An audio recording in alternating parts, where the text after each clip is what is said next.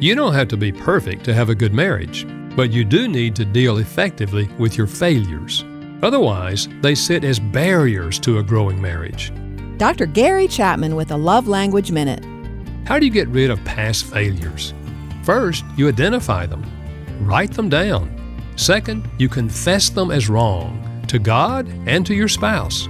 Third, you repent. Change your behavior. To confess this week and then repeat the same behavior next week does not remove barriers. It makes things worse. God is in the business of changing lives. Why not sign up for God's rehabilitation program?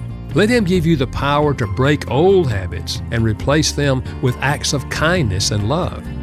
You can become the person your spouse deserves. Dr. Gary Chapman is the author of The 5 Love Languages. For more, visit 5lovelanguages.com.